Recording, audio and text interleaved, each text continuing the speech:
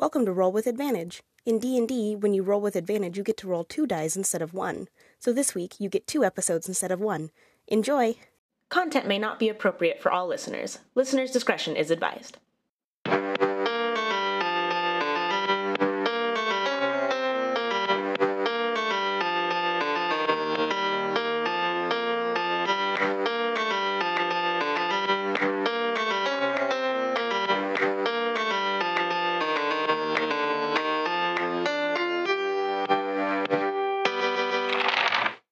Welcome, listeners, to WTF Are You Talking About? The podcast where we don't know what we're talking about until you do. I'm Katie. And I'm Decker. And we're here to ask each other, what the fuck are you talking about? So, brief rundown of how this is going to work.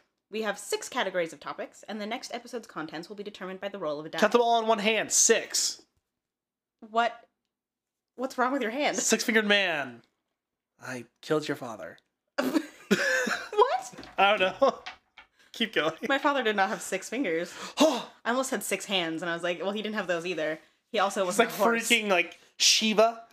I think she has 8 arms. When I said 6 hands, my brain was could just you like, imagine that? Instead of having like 8 arms, it's just 8 hands. I was going to say, that doesn't say that you have, like, arms for these hands. You just have 6 hands. So, like, Ew. Are they all attached to the same wrist? You're just like a sad, like a millipede human. Or is it like those, like, clapping stick things where it has the hands, so you just have, like, 3 hands in a row, and, like, I don't know. Like that you got for like Chuck E. Cheese. But when you said 6 hands, I was thinking a horse, and I was like, that's not a very large horse. Oh, yeah. Okay, gotcha. Yeah. I was like, 6 hands, I imagined a horse with hands for feet. But 6 of them. Yeah. So does it have 6 on each, or does it have 4, and then just, like, 2 extra? And I'm like, 2 of them are like splayed out to the sides, and the other one's like that. Can you imagine what ducks would look like if they had human feet? Oh, you. Oh, someone. Or if they you had know hands. someone Photoshop I'm sure that. they have. Or if they had hands for feet. Oh, there's a subreddit called Birds with Arms, where some people Photoshop arms onto birds, and it's fucking hilarious. Because especially they'll use, like, super buff arms on, like, a sparrow. Like, it's funny. Anyways, so the categories are true crime, paranormal, history and education, science technology, entertainment, and current events. So we'll use an 8-sided die. So if you roll a 1, then you're going to roll a 6-sided die for those same 6 categories, except the topic has to be local. And then if you... Oh, let me back up. So if you get a local roll, then that's Idaho or any state bordering Idaho. And if you roll an 8, then you get to pick your category. So it's just a wild. Woo! Well, let's get started. Decker, what the fuck are you talking about? So...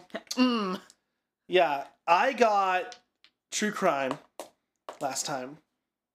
So I'm always afraid. I'm like continually afraid now that I'm going to like pick a category and it be the wrong one. You know what I mean? Like I'm gonna be like, dude, I totally know I had entertainment. You're like, you had history. No, that is a fear I have every week, that I'm going to show up and be like, yeah, I prepared this, and you're like that is not what you were supposed to talk about. I just need to have like one for each of them, like in my back pocket, in case like what I can just easily pull out. Well, then in that every case, week I'm going to do research for 6 different things. It's about the history of underwear. One day. That's the day like where like we're sponsored by like MeUndies. The history of underwear. I mean, depending on what we roll, maybe it's next week. Ooh, but so I got true crime, and I was thinking as like I had several conversations, and I first off I realized I forgot to do a cult that I was gonna do, which I realized it today. I was like, fuck! I'm like, I was gonna do this. Well, because remember I told you about that Kitsune cult and like when there was like the symbols and stuff. I was like, shit! I could have done that. I'm like, damn it! So I'm not doing that one. That one is a super cool story because I'm familiar with that one, and it's bananas. But I'm BANANAS. I'm gonna give you some hints, and I want you to guess what I'm talking about today. So, this one has to do with technically what's called a killing spree. Okay. If for those of you that don't know what killing spree is, there's a difference between killing spree, mass murder, and serial killer. Mass murder is normally where there's a lot of deaths in one specific venue at one event, right? Serial killer is typically someone that has a cooling down period, and they kill over a long duration of time at multiple different venues. Spree killers are extra dangerous. Spree killers are normally multiple venues, like back to back. They're just like going and going. Think about like if there was someone that like did a drive by and just like drove through like the town and just started gunning people down. That'd be a spree killing, because even though it happened in one day, it's happening across multiple different like addresses, kind of thing, right? So, with that being said, it is a shooting, Okay. right? Because I did bring that up. Okay. It has to do. So is it a spree? It is a spree. It is a spree killing. Spree, okay. Spree killing. Okay, it's a shooting. It's not a recent one. It does involve a car. And does it involve famous people? Famous people? Like, what do you mean? Like musicians? No. Okay. But now I'm curious. I will not look into that one. No, but are you thinking like rappers? Yeah. It's like, Okay. is this Tupac? Is this Biggie Smalls? Like, No. It's not. It's no. It has to do with. It involves a car. It involves these killings took place in early 2000s. From about February to October. So span of like, what's that? About 8 to 9 months. I'll give you a hint. Is the car a taxi? It's not a taxi. Unless you don't believe it is a taxi. Early 2000s. I can give you a name though. Okay. It's a Caprice. The car is a Caprice? Not a Capri Sun. That's what I was thinking. It's called a Caprice. There's the name of a movie for it. It was called Blue Caprice. Can I have like a region? 11 states. The ending of it happened on the East Coast near Virginia. Early 2000s. Year was 2002. Fuck. Like, it's ringing bells, but I can't. 2 people.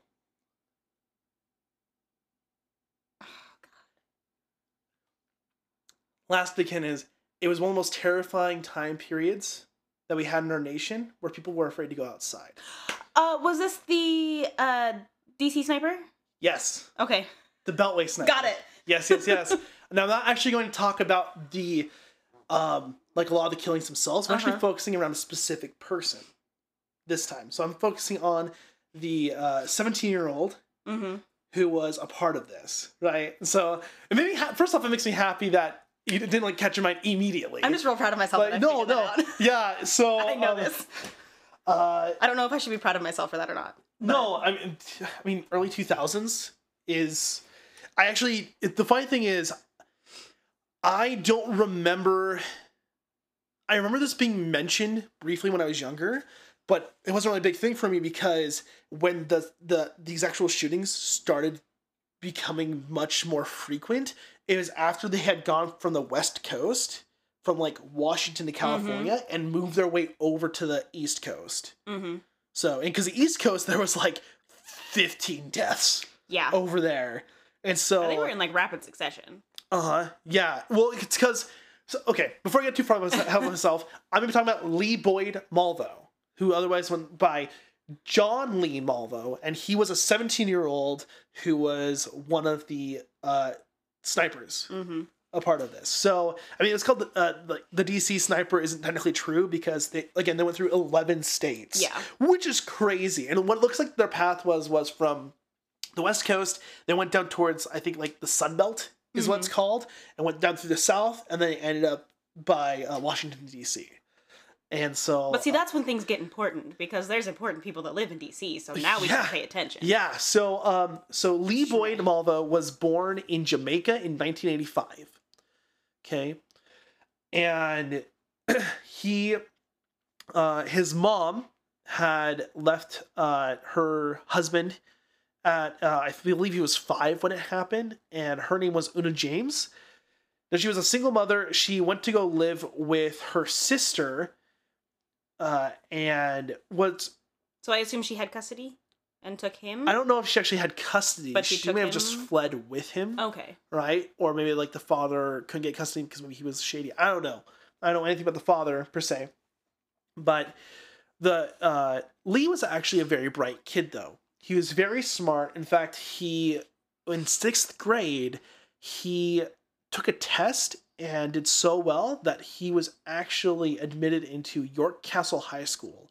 And that's important because looked into some of the history of the school. It was originally supposed to be in a university, and it failed, I think, 6 years after it was first started. And this was like in the late 1800s. Mm-hmm. And anyone that goes to school typically becomes fairly powerful and wealthy. Like they become like some sort of like leader. So kind of the like idea that you think of with like Ivy League colleges. Mm-hmm. Yeah. So, and that's kind of like his youth before he meets up with the man who kind of turned him into what he was back then. And this is John Allen Muhammad. He is the main person people typically think about when it comes to the DC Sniper. And he met up with Lee's mom, Una James, in 1999, and they ended up growing close, right? So at this point, he's, about 14, right? And Una ended up going over to Florida because I don't know what the reasons were per se, but she illegally moved to Florida without like any papers, like with forged documents, and she was waiting for John and Lee to come over with them. Now, John ended up holding on to her son for a long amount of time and was actually trying to block communication between his mom and That's him. shady. Well, yeah. I mean, this gets a whole lot of shady. I mean, it's real shady, but that's shady. Right. So he tried to keep him from talking with his mom. Now, I'm just going to call John Allen Muhammad I'm just going to call him John, just for the rest of this. I'm not going to call him Muhammad because I don't want there to be like any kind of weird connotations with that name. Because, let's face it, that name, normally people are like, oh, the terrorist. It's really unfortunate, too, that someone's like birth given name can be... Especially such a common name. Right. Especially like, because, I mean, and John Allen Muhammad was Islamic. Mm-hmm.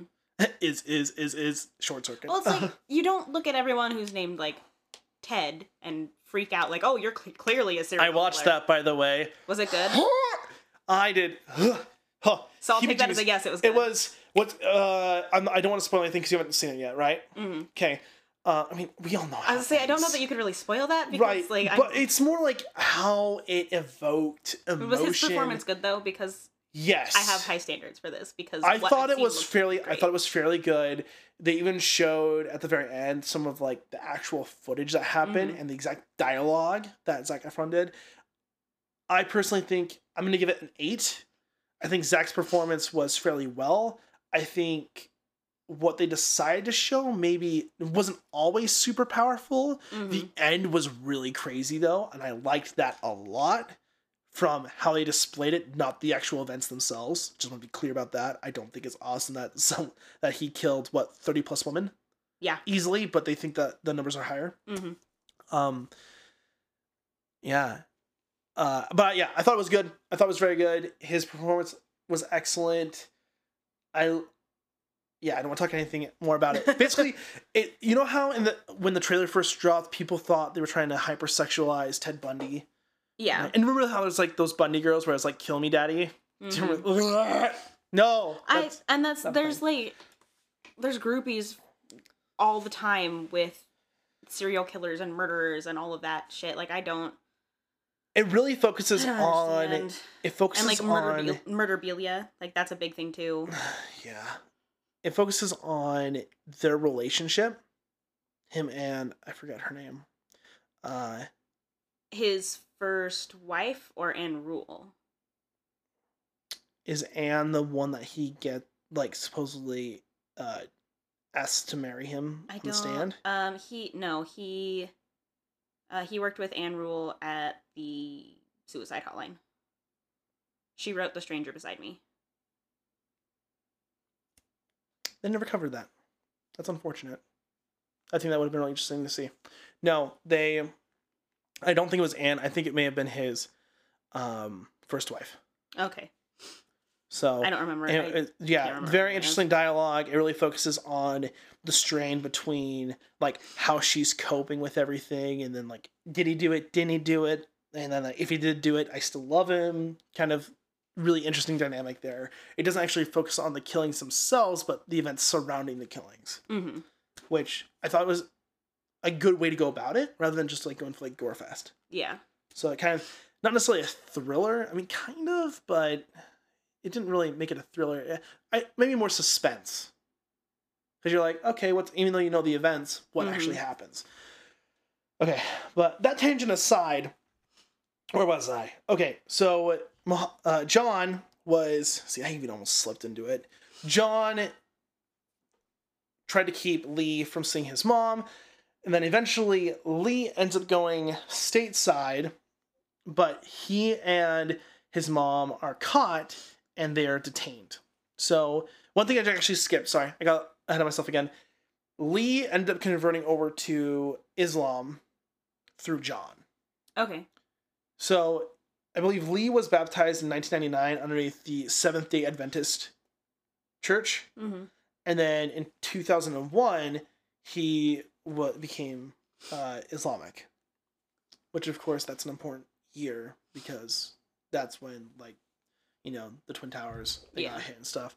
And I think it's important to bring up, not because if you're Islamic, like, you're a terrorist or you have, like, bad beliefs, but this is a time frame also where, like, if there was going to be any profiling and stuff, that would definitely be something that people looked at, because there was a lot of fear around that. Even for a solid decade, like, just straight fear. And I have an uncle who, part of his heritage is Lebanese, and so he is darker complected, and he was pulled out for a quote-unquote random search on his way to be deployed. Wow. He was in his full fatigues on his way to Afghanistan. What branch? Army. Or not Afghanistan, he went to Kuwait. So, yeah, there's profiling shitty. Yeah. So, I mean, especially, like, when it comes to, like, ethnicities, because profiling should be based on shady characters, not, oh, you look like you're from this region. That's the thing, where shady. That's one of the things why I think, like, psychological profiling is so interesting, is because it focuses on behaviors, not appearance. So, but yeah, so he was Islamic, and he got detained, but eventually he posted bail in January of 2002 for $1,500. I don't know how he came up with that money. All I know is that he ended up getting out. And somehow during that time, John got over to Washington, and he was in a homeless shelter, and Lee ended up meeting up with him there. And this is where, like, a lot of these events, this happened really fast as a kid. Like, I don't know if there was any kind of like he was trying to raise it or shape him into something back when he was over in Jamaica. But if you recall, I said these shootings happened in February. And he met up with John in January, which means in 1 month is when, like, but that's before this whole thing happened. That escalated quickly. Right. And like, when you think of, like, and when you think about, like, trying to make sure that everything's gonna go according to plan, because, you know, they're not doing this to get caught. I guess what Lee was told by John was that this whole thing was supposed to happen in several phases. Phase 1 was to create mass panic and eventually kill 6 white people a day for 30 days. So their goal was to kill, at the minimum, 180 people in a month. Did they have a specific reason? No, it was just to incite terror. Because, this leads into part 2. So basically it was to go through here, end up over in DC, kill 180 people over there, because, like, your government's still not safe. right? Even after we've been attacked, right? And we're at this point, we're very, we're very quick for knee-jerk reactions and stuff. But if we don't know where this is coming from, and the goal was to make this completely random, right? So like the car, which is the Caprice, I think I have the picture of it over here somewhere. Oh, that's someone different. I had. There we go. So this is the. Did I just open it? The Caprice. There we go. This is the car here, right? So. Oh, okay, yeah. Right. So it's kind of like an old. What kind of car would you relate that to? Be like a station wagon, or not even a station wagon because that's still too big. No, it's not like a hatchback style or a wagon style or anything. It makes me think of an old Oldsmobile. Perfect. Yes, exactly, an Oldsmobile. And what they did with this car is the back portion where like the plate was, they had a hole there for them to basically put the sniper rifle through so they could shoot, and then immediately they could get away.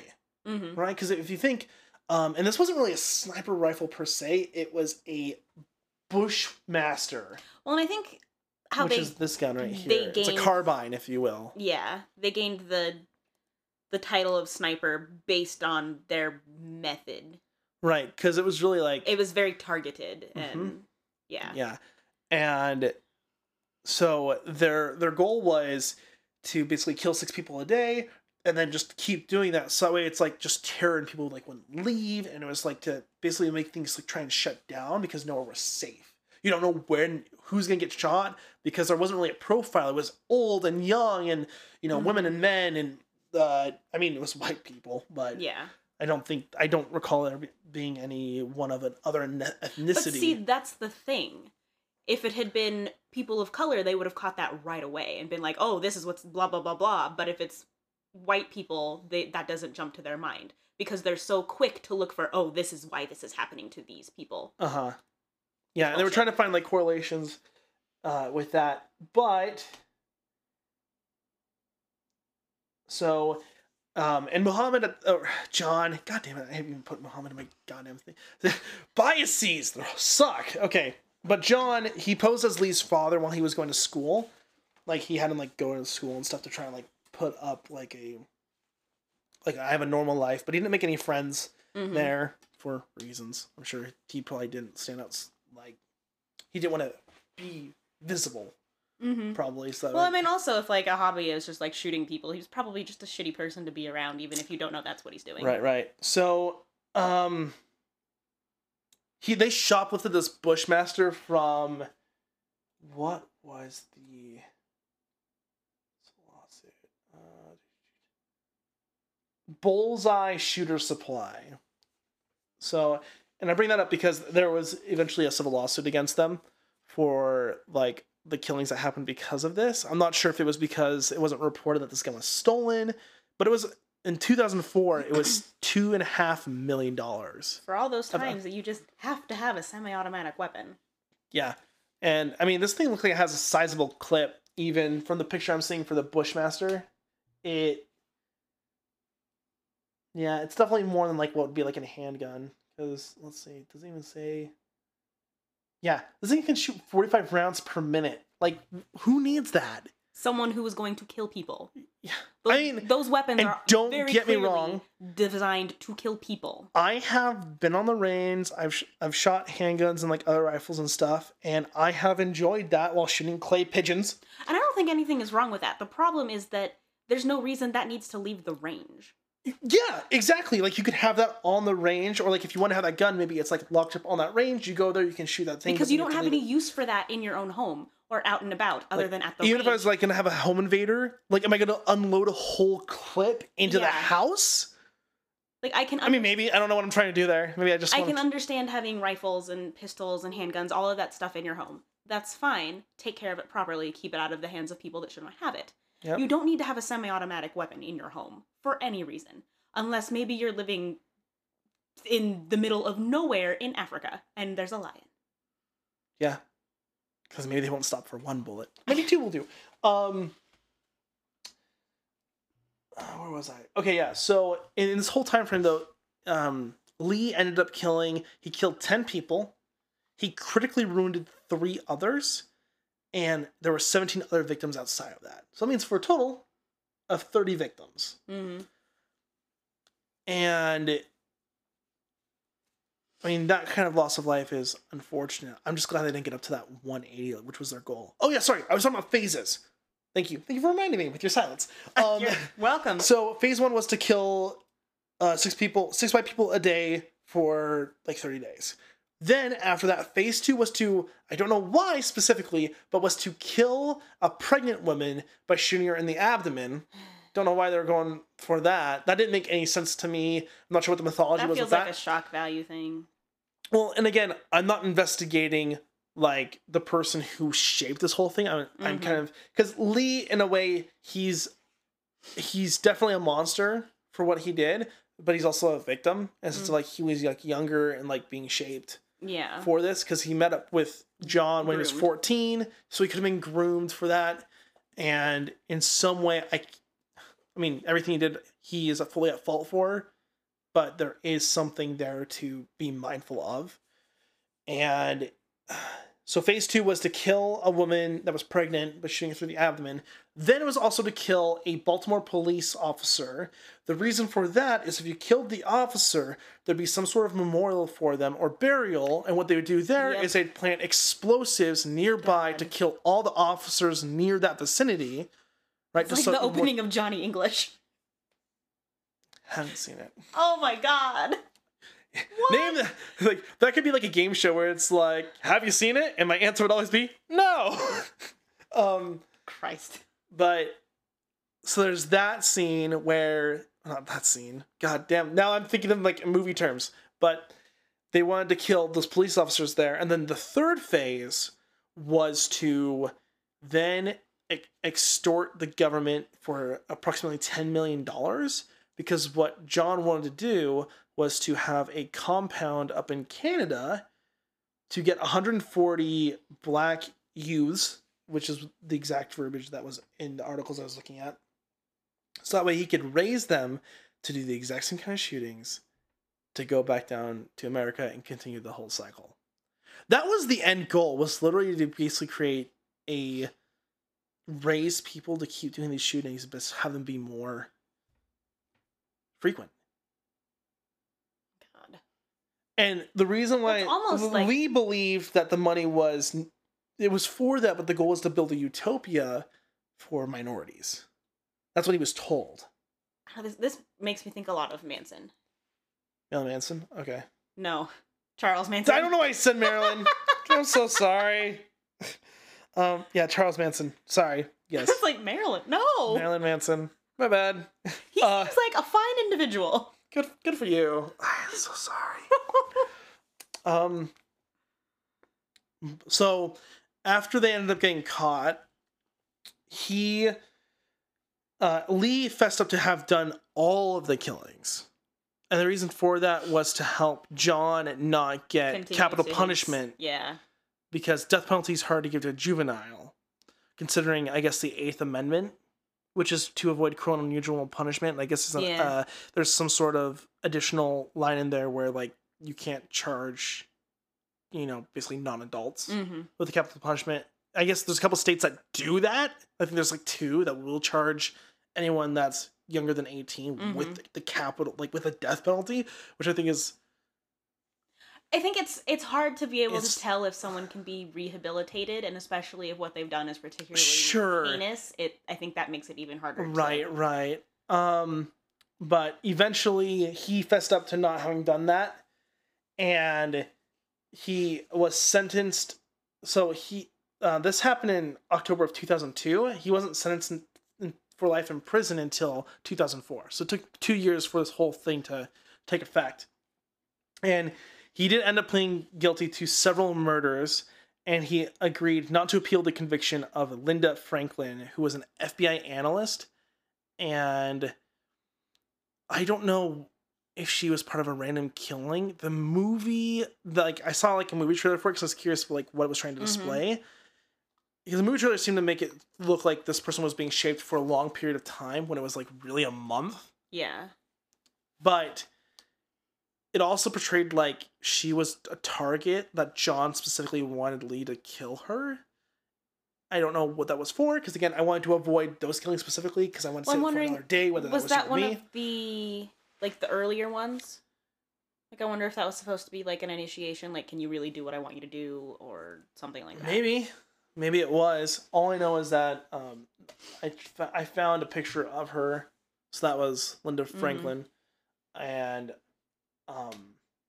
like I even found like apparently on FBI.gov, it has like an article here where like they kind of like honor her. I guess they had 400 agents assigned to that investigation. That's a lot of agents. Yeah. There's a lot of people. Then it gets in the DC area and those random shootings. But yeah, she was 47, and I guess she was like some sort of intelligence analyst specialist in the cyber division at headquarters. Yeah, in 2002. But yeah, there's like several articles in here though. But all I know is that he agreed that he would not appeal that ruling, which I also thought was interesting because he took a deal to help avoid himself getting capital punishment in case they extradited him to another state, since he committed crimes in several states. But part of the reason I picked this one out, what was funny is I was looking for a crime where someone tried to use like the Matrix as a reason for like why they committed a crime, and I found 3 things that briefly mentioned it, and he was one of them. But the reason was he told them to watch the Matrix so he could understand, or they could understand why he did what he did. And I was trying to think of the context of that. I guess think of several things. One, it was like an initiation, right? It's like prove your worth, and it's like red pill or blue pill. Another thing could have been that, like again, to create a utopia, he had to fight against like the Smiths, like Agent Smith, right? To I guess create a utopia. That, or maybe like he viewed John as like a Morpheus. Right, like a tutor, kind of shaping him, and like he was supposed to be someone that like help, whatever, change the world. I guess be that by inserting fear everywhere. Unfortunately, there's not a lot of crimes where people try to incite like the Matrix. Well, I mean, for me trying to find a kid, I'm not saying that people should. I know what you mean. I'm just the way you phrase it. I have to give you shit for that because that's funny. Unfortunately, we need more Matrix crimes. Right. But that's pretty much it for the most part here. One thing I did find interesting was afterwards, so he got tried several times, like to try and get like more things on there and trying to eventually get the capital punishment on him.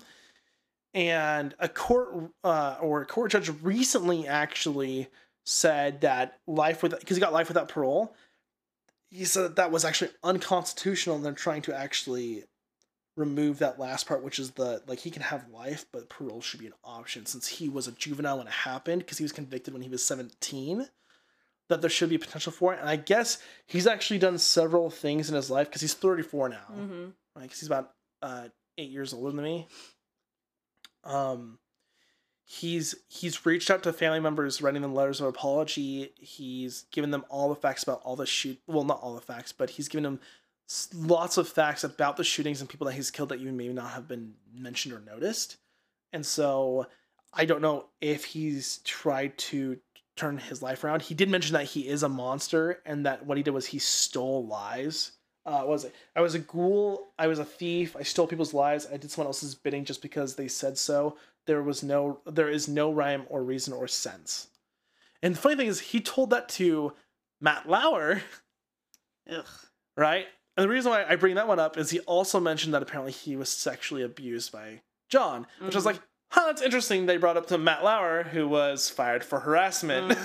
So I was like, weird. I mean, I guess I can understand that, and I think for me, it comes down to if they are on parole, what is the possibility that they will reoffend? Right, because it's always like, what's the recidivity rate of them, and then also not only that, but currently with where they're at, how much of a danger do they pose to society? Right, and that's like, I understand that people can turn their life around and they can turn over a new leaf, head in a new direction that doesn't involve killing lots of people. But I also don't think that they deserve the same kind of rights as people that don't murder people. Right. So not all of us go out and murder people. Yeah, if they do let him out on parole, then I don't think he should ever be off parole. Right, where he'd be consistently. I think he needs to be monitored. Just we need to know that he's not going to, But he's been there for go kill some he's been there for half his life, right? Because he was Mm-hmm. convicted at 17. He was 34. He's 34 years old, I think, when I was looking at this. Yeah, he's his age 34 right now. But yeah, all states he affected was Alabama, Arizona, California, Florida, Georgia, Louisiana, Maryland, Texas, Virginia, Washington, and Washington, D.C. Mm-hmm. That's quite the reach. That's a lot. Mm-hmm. What scares me is the fact that you can see this many things, these many states being affected. I'm worried I wonder if someone's actually committed a crime in all 50 states. Probably. I'm sure there's probably some people that have made it a goal. Right, and that's the other thing too, is I wonder who's seen stuff like that and made that who can get the high score. Yeah. Because in a way, right, even if you're a monster, people look into this to try and prevent it in the future, but that also means I think it's important for us to not forget our history. Do I think people who commit mass murders, with what happened with New Haven and stuff, I don't think their names should really be publicized. I'm kind of I'm in the same mind frame. I watch Philip DeFranco and stuff. I like that he'll talk about the horrific events without glorifying or giving them that view. Unless, of course, the last thing they want is publicity. That I think it's, Well, I think the information can be available, for record that's important and everything. But if you're writing an article, the name of the killer is not necessarily that important. Right. Because you're not writing an article about them, you're writing it about their actions. Prevention. People affected, how to help. I think that's what's important with stuff like this, right? What's scary, though, is it reminds me of, I wonder if one of the episodes from, CSI Miami, I remember, watching one where there was an episode where someone showed that they had a license plate that would fold down, and then they could see and shoot through it, similar to, the Beltway sniper. Which I guess is the technical name for it, but they just call them the DC sniper. Yeah. But, yeah, that's what I was talking about. Oh, boy. So, yeah. Don't think it was super bad. But I thought it was curious because I feel like if there's ever, more than one person, normally it's you talk about the group together or, the big baddie, in a sense. Yeah. But I thought it was interesting, this and I think that happens with cults a lot, too, is where they talk about the leader and not necessarily the followers. Which, usually the leaders are the ones that have done... Could you imagine, the bulk though, of the things, but then you get to Charles Manson, where he didn't actually do anything. He just incited people to do things for him. Yeah, he used his words. Which he did other things, but he was not the one that killed all the people. I think it's funny that or at least that John thought he was going to get money from the government to try and to stop to do this again. Well, I'm assuming they probably wouldn't have ever told them that because all of this information came from Lee for the most part. Lee's the one that fessed up, and I think. But also the fact that he just thought, "Oh, they'll give me money and let me go away." Right, no. Maybe they'll get you money, but it's gonna be fucking traced, and they're gonna come find you. You dumb fuck. It's a trap. So, yeah.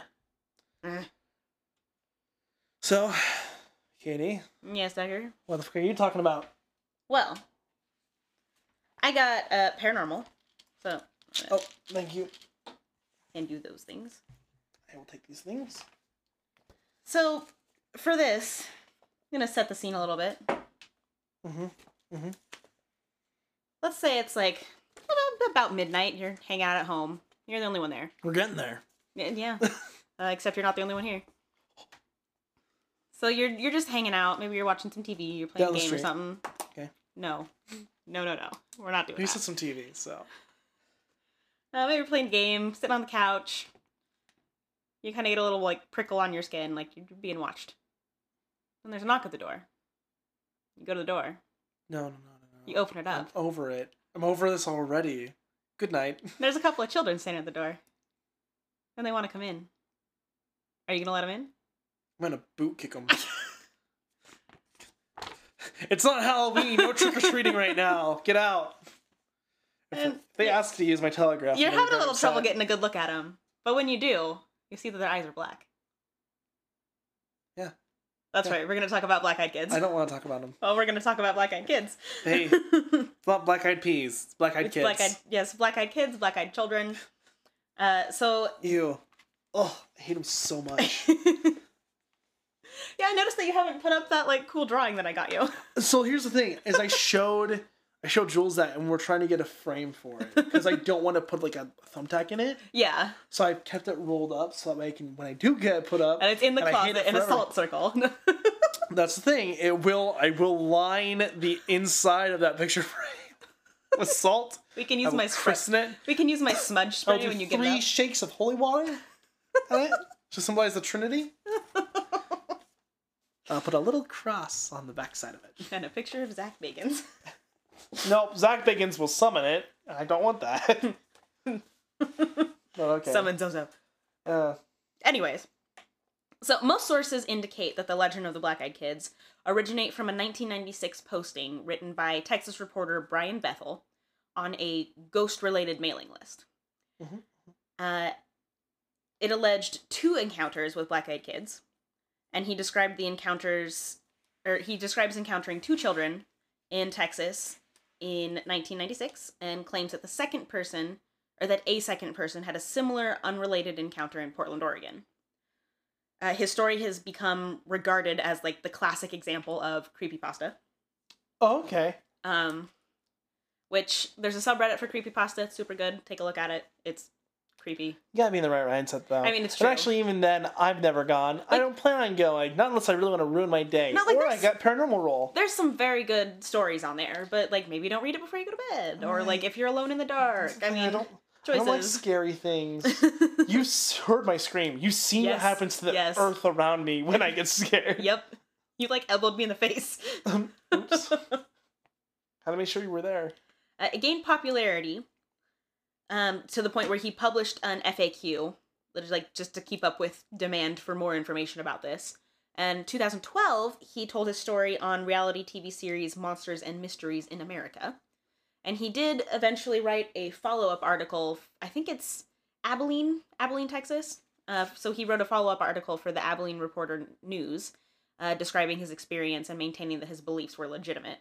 And I've seen a couple of things somewhere where they, like, there's this theory that something that isn't, like, where it's just lore, myth, legend, that kind of a thing, if enough people believe in it, it will, like, manifest itself into actuality. Oh, okay, so you're thinking, like, supernatural, what is that being?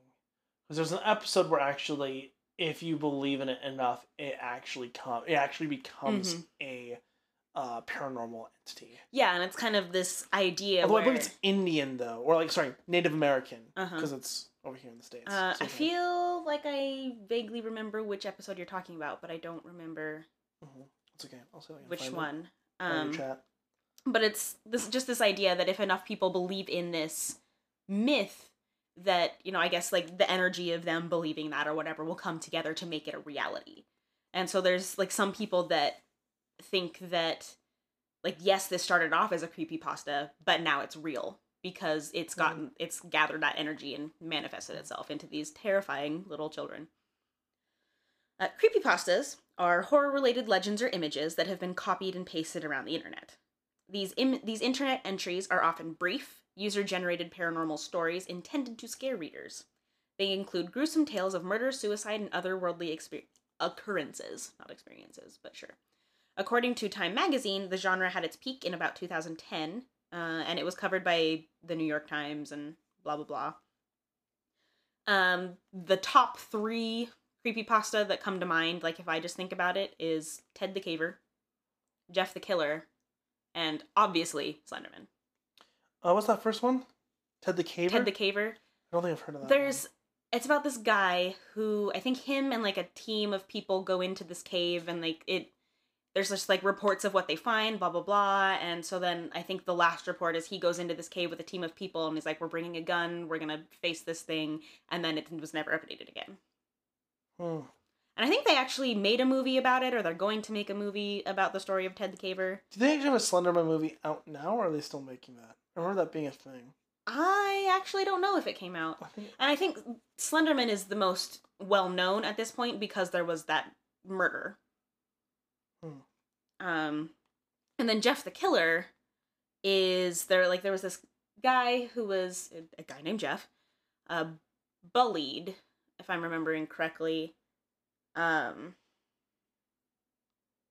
Somehow he or maybe someone was bullying his little brother, and so he attacks the kids that are bullying his brother and discovers that he likes hurting people, so he kills his family and then just goes on like a murder spree. He does something else weird. He cuts his eyelids off so that he can't sleep ever again, and he does some other weird self-mutilation type thing that I can't remember. Tulpa is the name of the being. Ah, yes. Also known as thought forms. Yes. So it's where if you think of it enough, it comes into being. And that's kind of the theory behind the Black Eyed Kids, is that it started off as a story and it's not anymore.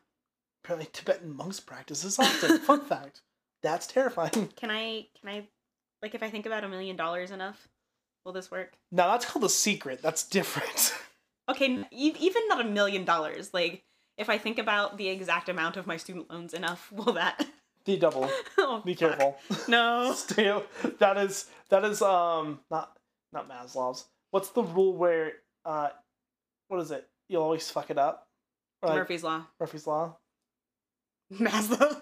Yes, the hierarchy Maslow's needs. That's failure. I need several $1,000s. It's true. That's the base level. It's a pyramid scheme. Oh God. I'm sure that joke has been made before. If it hasn't, I think I told you about my Freudian slips, right? The ones that my friend got me. Yes. And then they're labeled when you say one thing but mean your mother. I was gonna say this earlier and I forgot and I just remembered. I think it was on And That's Why We Drink. I don't remember if it was M or if it was Christine. But one of them told a story about how their mom was very nearly a victim of the sniper. Yes, I think it was M. Was it M? Actually, I'm not sure anymore. It was either M or Christine. We have a 50-50 shot here. It's true. Their mom was Sorry, we have a 50% chance. Let me rephrase Oh God. that. I didn't even catch that. Yeah. Their mom was at the same gas station as one of the shootings and just happened. Who's the one who always speaks second? Christine. I think it was Christine then. Okay. So I'm pretty sure. Well, it was either Christine or Christine brought it up and then M talked about her mom. See, that's the thing. I can't remember what the I just know it was the second part of the episode. I don't. Well, yes, but I don't. That's the thing. Damn it. So here's the thing. I don't remember. Anyways, back to what we're actually talking about. Right. So, since it originated from this sort of an email, but not really an email, I think it was a post on a Google group or something. I don't even know if Google groups were around in 1996. It was some sort of an internet forum. Kids I don't think they Google were. Hangouts. Yeah. That's the only thing that's on Google Plus. It was just Black Eyed Kids. God. Anyways, it was some sort of an internet forum. And so I was looking for this because I wanted to find this original story. And it was surprisingly hard to find. The original story? Yes, the places where it has been have been, taken down. And I, in the annals of the internet, in the Wayback Machine, I found it. Okay. So I'm going to read it to you. Here we go. I don't really know what I'd call this story if I was submitting it for publication, in Fate or something of its ilk. Brian vs. the evil, black-eyed, possibly vampiric or demonic, but at least not bloody normal kids, doesn't have much of a ring to it. Shrug. But that's... Does it do the shrug emoji? No, it says shrug in parentheses. So when did this come out? This was 1996. Okay. I was 5. You were 4? You're 3? There we go. Can you do math? I did 1, I did 4, I did 3. I'm 143. Good for me. I am 103 years old, as I am told by my knees. And then there's a little smiley face emoji. There was. I knew there was an emoji. But that's at least an accurate title. As so many things do, it all started out innocently. My internet service provider used to have offices in a shopping center before they moved to their comparatively We'll get there. lush accommodations elsewhere. There was a drop box at the original location. The monthly bill was due, and thus, there be for the grace of the net, I went. It was about 9:30 p.m. when I left. From my relatively isolated apartments is about 10 to 15 minutes or so to downtown. Abilene has a population of about 110,000. Right next to Camelot Communications' old location is a $1.50 movie theater. At the time, the place was featuring the masterwork of modern film, Mortal Kombat. I drove by the theater on the way to the center proper and pulled into an empty parking space. That movie was horrible, by the way. So it's the OG movie where it's like horrible CGI. Yeah. Beautiful. Using the glow of the marquee to write out my check, I startled to hear a knock on the driver's side window of my car. I looked over and saw two children staring at me from the street. I need to describe them, with one feature, you can guess what it is, that I didn't realize until about halfway through the conversation cleverly omitted. Both appeared to be in that semi-mystical stage of life children get into where you can't exactly tell their age. Both were boys, and my initial impression is that they were somewhere between 10 to 14. Boy number 1 was the spokesman. Boy number 2 didn't speak during the entire conversation, at least not in words. Boy number 1 was slightly taller than his companion, wearing a pullover, hooded shirt with a sort of gray checked pattern and jeans. I couldn't see his shoes. His skin was olive-colored and had curly, medium-length brown hair. He exuded an air of quiet confidence. Boy number 2 had pale skin with a trace of freckles. His primary characteristic seemed to be looking around nervously. He was dressed in a similar manner to his companion, but his pullover was a light green color. His hair was a sort of pale orange. They didn't appear to be related, at least directly. Oh great, I thought, they're going to hit me up for money. Oh god, they're a ginger. And then the air changed. I've explained this before, but for the benefit of any new lurkers out there, right before I experience something strange, there's a change in perception that comes about, which I describe in the above manner. It's basically enough time to know it's too late. Winky face. So there. Why a winky face? Why there? Because 1996 internet forum. But I mean, here's the thing. He's talking about kids. He's like, to know it's too late. Yeah. Not really. I'm pretty sure they couldn't hear you wink, but that's fine. That's okay. So there I was, filling out a check in my car, which was still running, and in a sudden panic over the appearance of two little boys. I was confused, but an overwhelming sense of fear and unearthliness rushed in nonetheless. The spokesman smiled, and the sight for some inexplicable reason chilled my blood. I could feel fight or flight responses kicking in. What about freeze? There's a third one. Fight, flight, or freeze. Yeah. Some people freeze. Because they just stop breathing because they're like, I don't want to be seen in case in case like they're hiding. Fight, clearly, to punch the lion. I would say that the freeze, if you're trying to not be seen, I think that would fall under flight because you're trying to stay away. Right. Well, I just remember I was watching a documentary on Discovery where it talks about fight, flight, or freeze because there's 3 different things in your brain that happen at the moment that a stressor or something scares you. There's fight because it's something is attacking you, right? So your response is immediately to just keep it away from you.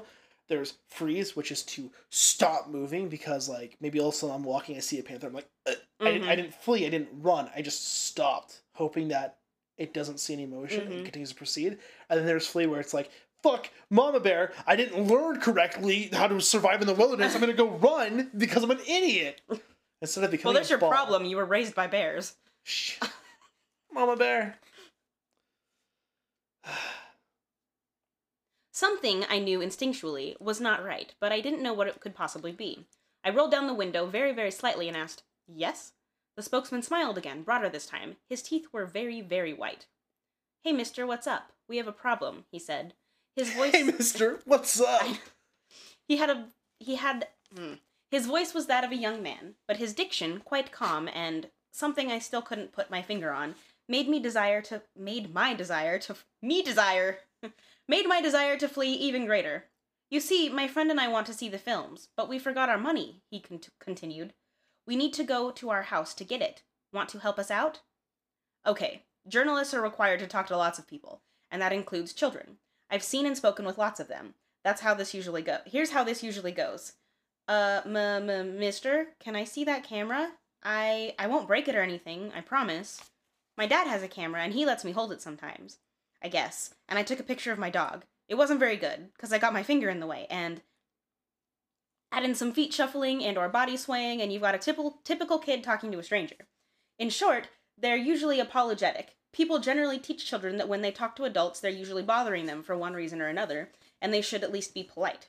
This kid was in no way fitting the mold. His command of language was incredible, and he showed no signs of fear. He spoke as if my help was a foregone conclusion. When he grinned, it was as if he was trying to say, I know something, and you're not gonna like it. But the only way you're going to find out what it is will be to do what I say. Well, was the best reply I could offer. Now here's where it starts to get strange. The quiet companion looked at the spokesman with a mixture of confusion and guilt on his face. He seemed in some ways shocked, not with his friend's brusque manner, but that I didn't just immediately open the door. He eyed me nervously. The spokesman seemed a bit perturbed, too. I still was registering something wrong with both of them. Come on, mister, the spokesman said, again, smooth as silk. Car salesman could learn something from this kid. Now, we just want to go to our house, and we're just two little boys. That really scares me. Something in the tone and diction again set off alarm bells. My mind was frantically trying to process what it was perceiving about the two figures that was wrong. Was all I could manage. I felt myself digging my fingernails into the steering wheel. What movie are you going to see? I asked finally. Mortal Kombat, of course, the spokesman said. The silent one nodded in affirmation, standing a few paces behind. Oh, I said. I stole a quick glance at the marquee and at the clock in my car. Mortal Kombat had been playing for an hour, the last showing of the evening. The silent one looked increasingly nervous. I think he saw my glances and suspected that I might be detecting something was not above board. Come on, mister, let us in. We can't get in your car until you do, you know. The spokesman said, soothingly, just let us in and we'll be gone before you know it. We'll go to our mother's house. We locked eyes. To my horror, I realized that my hand had strayed towards the door lock, which was engaged, and was in the process of opening it. I pulled it away, probably a bit too violently, but it did force me to look away from the children. I turned back. I offered weakly, and then my mind snapped into sharp focus. For the first time, I noticed their eyes. They were coal black, no pupil, no iris, just two staring orbs reflecting the red and white lights of the marquee. At that point, I know my expression betrayed me. The silent one had a look of horror on his face in a combination that seemed to indicate A, the impossible had just happened, and B, we've been found out. The spokesman, on the other hand, wore a mask of anger. His eyes glittered brightly in the half-light. Come on, mister, he said. We won't hurt you. You have to let us in. We don't have a gun. The last statement scared the living hell out of me, because at that point, by his tone, he was plainly saying, we don't need a gun. He noticed my hand shooting down towards the gearshift. The spokesman's final words contained an anger that was complete and whole, and yet contained in some respects a tone of panic. We can't come in unless you tell us it's okay. Let us in. I ripped the car into reverse. Thank goodness no one was coming up behind me, and tore out of the parking lot. I noticed the boys in my peripheral vision, and I stole a quick glance back. They were gone. The sidewalk by the theater was deserted. I drove home in a heightened state of panic. Had anyone attempted to stop me, I would have run on through and faced consequences later. I bolted into my house, scanning all around, including the sky. What did I see? Maybe nothing more than some kids looking for a ride? And some really funky contacts? Yeah, right. A friend suggested they were vampires, with the old let us in bit, and my compelled response to open the door. That and the we'll go see our mother thing. I'm still not sure what they were, but here's an epilogue I find chilling. I talk about Chad a lot. He's still my best friend, my best ghost hunting companion, and an all-around cool guy. He recently moved to Armadillo, but at the time this happened was still living in San Angelo of Rampage fame. Oh, why did they put that in 2 words? Rampage, not Rampage. Rampage. Mm-hmm. I called him and talked to him briefly. He had 2 female friends with him at the time, both professing some type of psychic ability. I started telling him the story, leaving out the part about the black eyes for the kicker. One of the women, we were on the speakerphone, stopped me. These children had black eyes, right? She asked. I mean, all black eyes? Yes, I said. I was a bit taken aback. She said. One night last week I had a dream about children with black eyes. They were outside my house wanting to be let in, but there was something wrong with them. It took me a while to realize it was the eyes.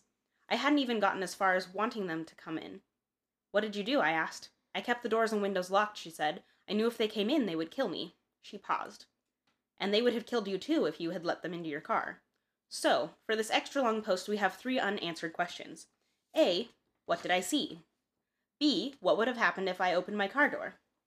C, why does Chad always get the cool psychic chicks? Winky face. And that was the end of the original post. So there's a couple of things there. He's stated that he is a journalist, so he is a writer by trade. So it is not out of the realm of possibility that he wrote a creepy story. Right. Also, when was this story released? 1996. Sorry, the month. If there was a month. No idea. Okay, so it's like if it's around Halloween. Yeah. I don't know.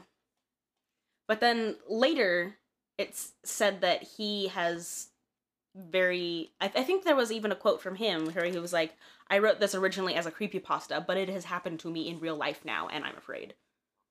Oh. So, like, he wrote it into existence. Yeah, kind of like that thing. Like, believing it into existence, writing it into existence, blah, blah, blah, blah. So I went and I found some other stories, because... If I could eat things into existence, you know, like, I eat a hot dog and another one appears. Can I... No. Can I, like, uneat things into existence? Like... Yeah. No, that's God. No. Huh? Uneat things into existence, that'd just be throwing up. I guess that's true. So, I retract that Jillian. statement. I don't want anything to do with that. So I went and I found some other ones that were interesting and creepy and probably not great to read at, like, almost midnight, right before I go to bed. So you can suffer with me. Oh, joy. It almost felt like a dream. I woke up to my dog Lucy barking. She was upright on the bed where my husband and I were sleeping with our 22-month-old daughter. You could just say almost 2 years. Staring at our door like an unknown stranger was out there rummaging around. I thought she was just freaking out over a house noise. We'd only had her for 3 months and she was still a puppy. It could have been anything. A roommate, a creak from the house settling, the awning moving outside in the breeze. I wasn't too concerned initially.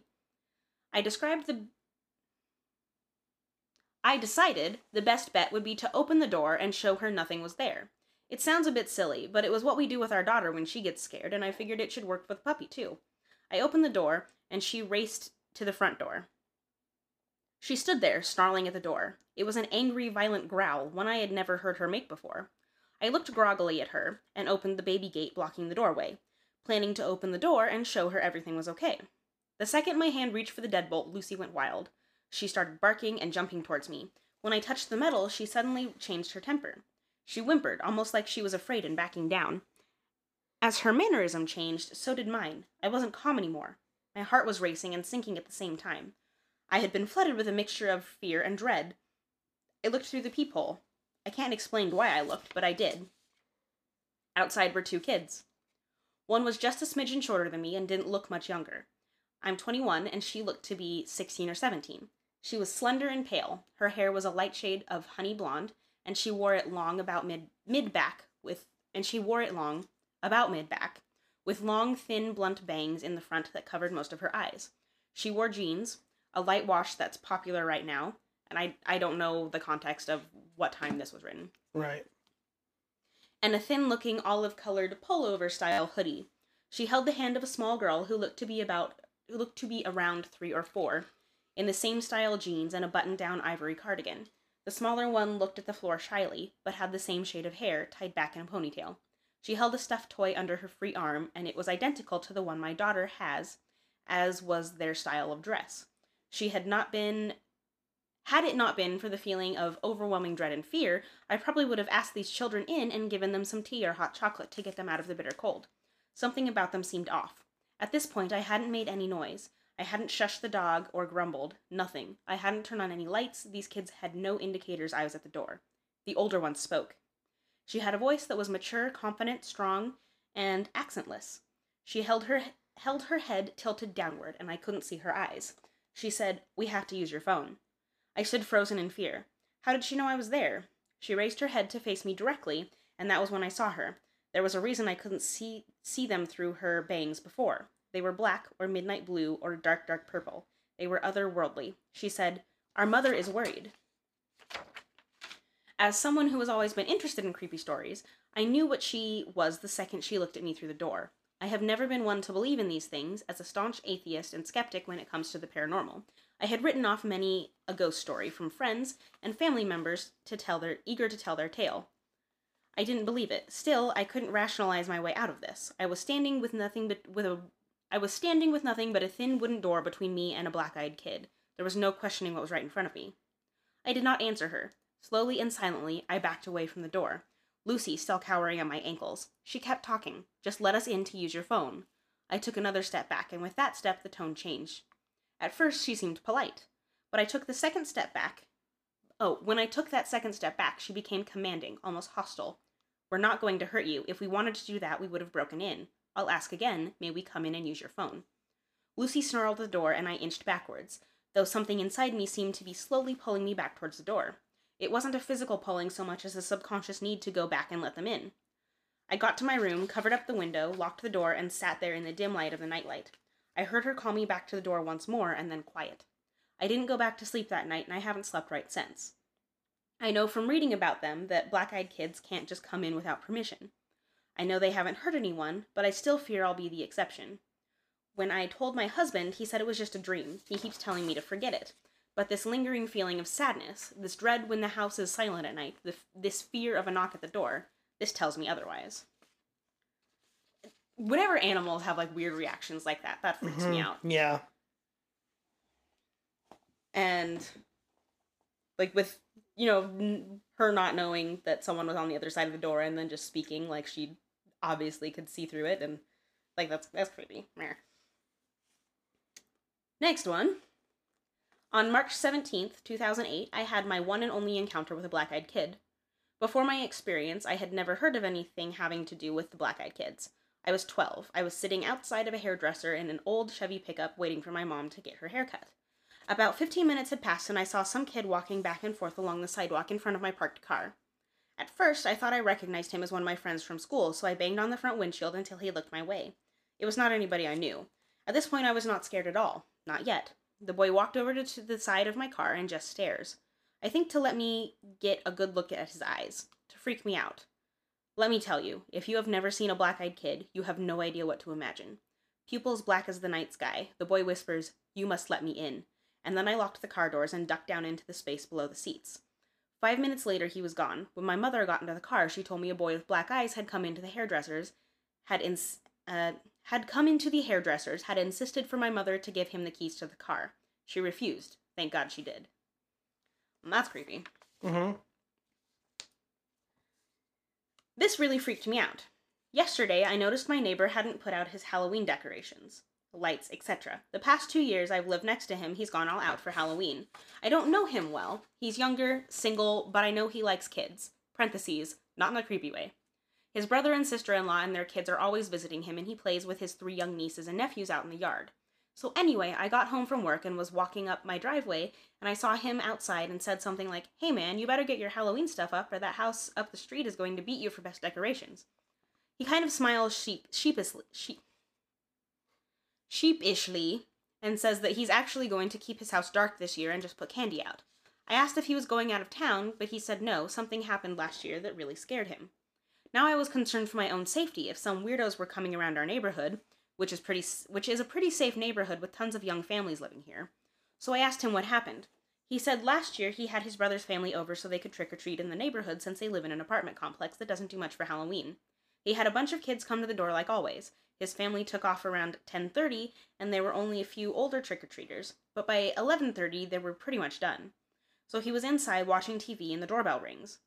He grabs the candy bowl and heads over, noticing that it's a little past midnight and that that's pretty rude for trick-or-treaters to still be out, but then notices he hasn't turned off his decorations yet, so his house is still a beacon. He swings the door open and is about to yell boo or something to freak them out, but stops dead when he sees the kids at the door. He said one was probably around 13 or 14 and the other 16 to 17, both boys. They weren't dressed up, but he remembers the older one was wearing a flannel checkered shirt. He was immediately overcome with uneasiness, like opening the door was a huge mistake. They just stared at him, and he noticed that they had really big irises and dilated pupils. He couldn't even see the whites of their eyes, so he figured they were contact lenses. He was frozen there holding the candy bowl, so he couldn't slam the door in their face as much as he wanted to. So he nervously tried to smile at them, hoping they would break character and ask for candy or something. The younger one said they had gotten lost and needed to come in and use his phone. That was when he closed the door more than halfway on them and said, "No, sorry," and the older one said something like, "Can we just wait in your house until our parents come get us?" But by then he was convinced that his life was in danger and these kids must be high on something or intending to rob him, and he just kept mumbling, "No, sorry, good night," as he inched the door close and locked it. He told me he was so fucking scared at that point that they were going to try and break in through one of his windows or something, but he looked through the peephole and they had turned to leave. He watched TV with the volume really low so he could hear any sounds at all, and he said that he stayed up till like 5 a.m. because he was too scared to go to bed and drop his guard. The whole time he's telling me this, I'm thinking, oh my god, this sounds so familiar, just like the Black-Eyed Kids urban legend. And then I thought, hey, maybe this dude is trying to scare me after all. He does have the Halloween spirit. So I am looking at him incredulously, but trying not to seem too gullible. So I'm like, man, that is really crazy. Sounds like the Black-Eyed Kids. He just looks at me blankly. The what? Is that a movie or something? And I said no, but told him to go look it up online. Like an hour later, I get a knock at my door, and admittedly, almost jump out of my skin, thinking it's a demon child. It was my neighbor, and his eyes were fucking huge. He swears to me up and down that he had never heard of BEKs before, and it's so similar to what happened to him.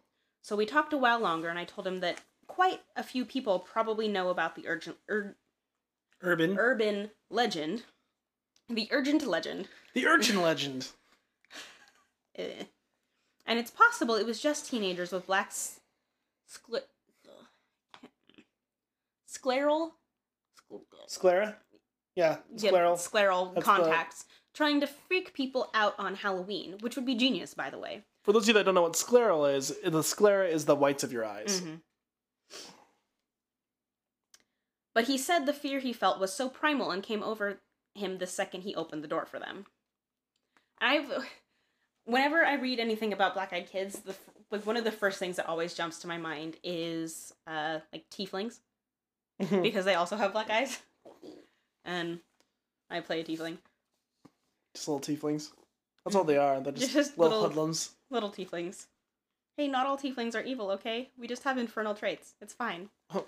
We have an infernal bloodline. It's none of your business. Oops. Leave me alone. Last night was like any other night. I was switching between listening to music and watching YouTube videos with one headphone in so I can hear my infant daughter if she cries. That way my wife can get a full night's sleep. She works at 5 a.m. at the hospital every day. When I decided to go lay down in the spare bed in the baby's room. Just as I dozed off, I heard a thumping coming from the front porch. Startled at first, I opened my eyes wide and scanned the room. Realizing it was most likely my cat scratching himself on the front porch, I dozed back off. Then again, the thumping. Damn cat. I got out of bed to run him off the porch only to see he wasn't there anymore.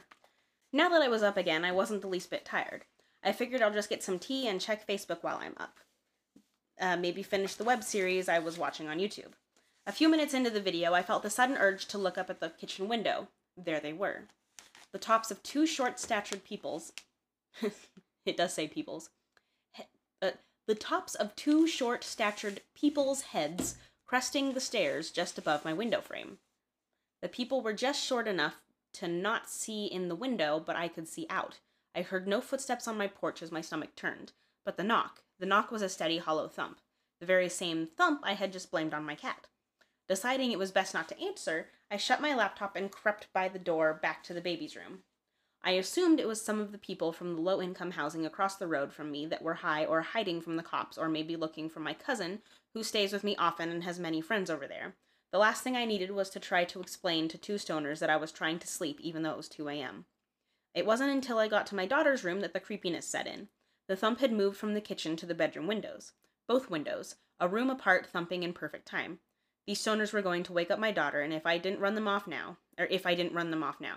Pissed off, I went out to the kitchen, unlocked and opened the door, ready to run around to the side of the house and kick some little idiot's ass. It happened then. Standing there looking up at me were two 10 or 11-year-old boys. The feeling of dread and the smell of mold almost made me vomit. The smaller of the two then spoke. "May we use your telegraph?" "Huh?" I just stared blankly at these boys, horrified of what I then realized. Their eyes were pitch black. He again asked to use my telegraph. There wasn't a sound to be heard, no crickets chirping, no dogs barking, no cars driving by, nothing. I tried to play it cool and ignore the fact that he didn't say telephone or phone or cell, anything that would have made sense in the situation, and calmly replied, I don't have services in my house, sorry. The expression of their faces turned to rage as I finished my sentence. Swiftly, I shut the door and locked it as quickly as I could, then stumbled back to protect my daughter. I picked her up from the crib and held her close. The fact that she didn't wake up freaked me out the most, but I managed to gather my senses enough to make sure she was still breathing and warm. Everything seemed okay with her. The thumping on the windows was back. I dropped to the floor as close to the wall as I could and held my little girl in my arms and wept like a child. I felt helpless and afraid.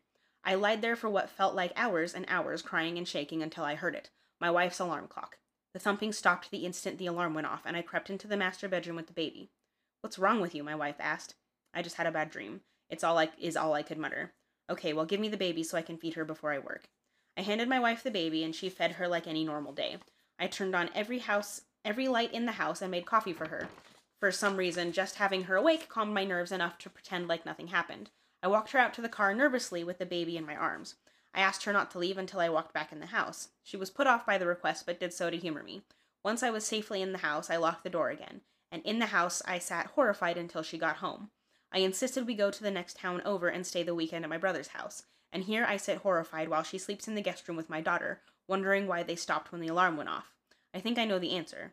I was aware of black-eyed kids. She wasn't. Every story I've read about them is from someone who already knew about them. Maybe, just maybe, knowledge of them existing is the only reason they visit.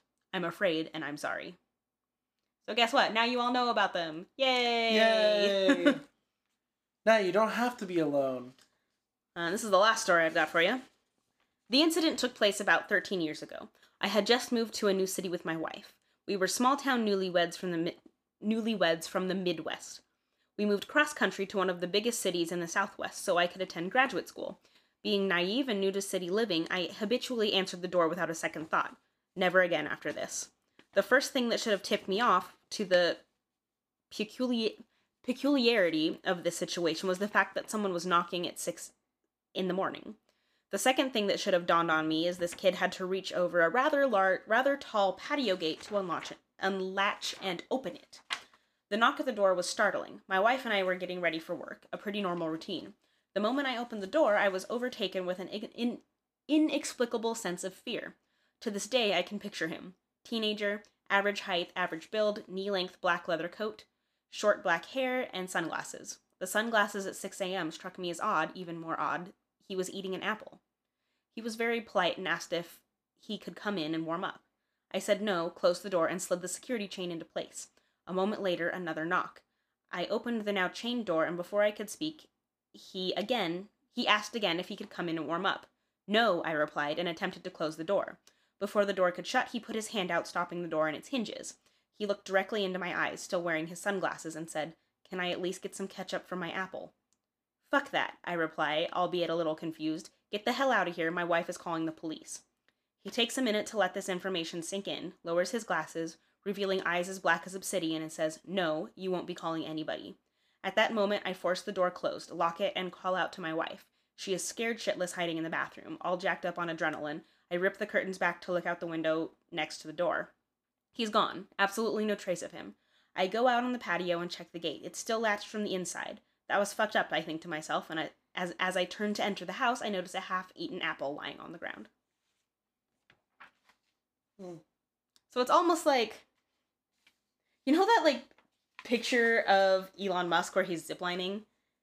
And it's, like, captioned where it's like, humans do this for fun. Yeah. Like, it's almost like, yes, this is how humans behave, and this is what humans ask for, and this is, yes, I would like ketchup for my apple. Like, ketchup for my apple? Yeah, like, that's that doesn't... the weirdest thing I've ever heard. Because red goes on red.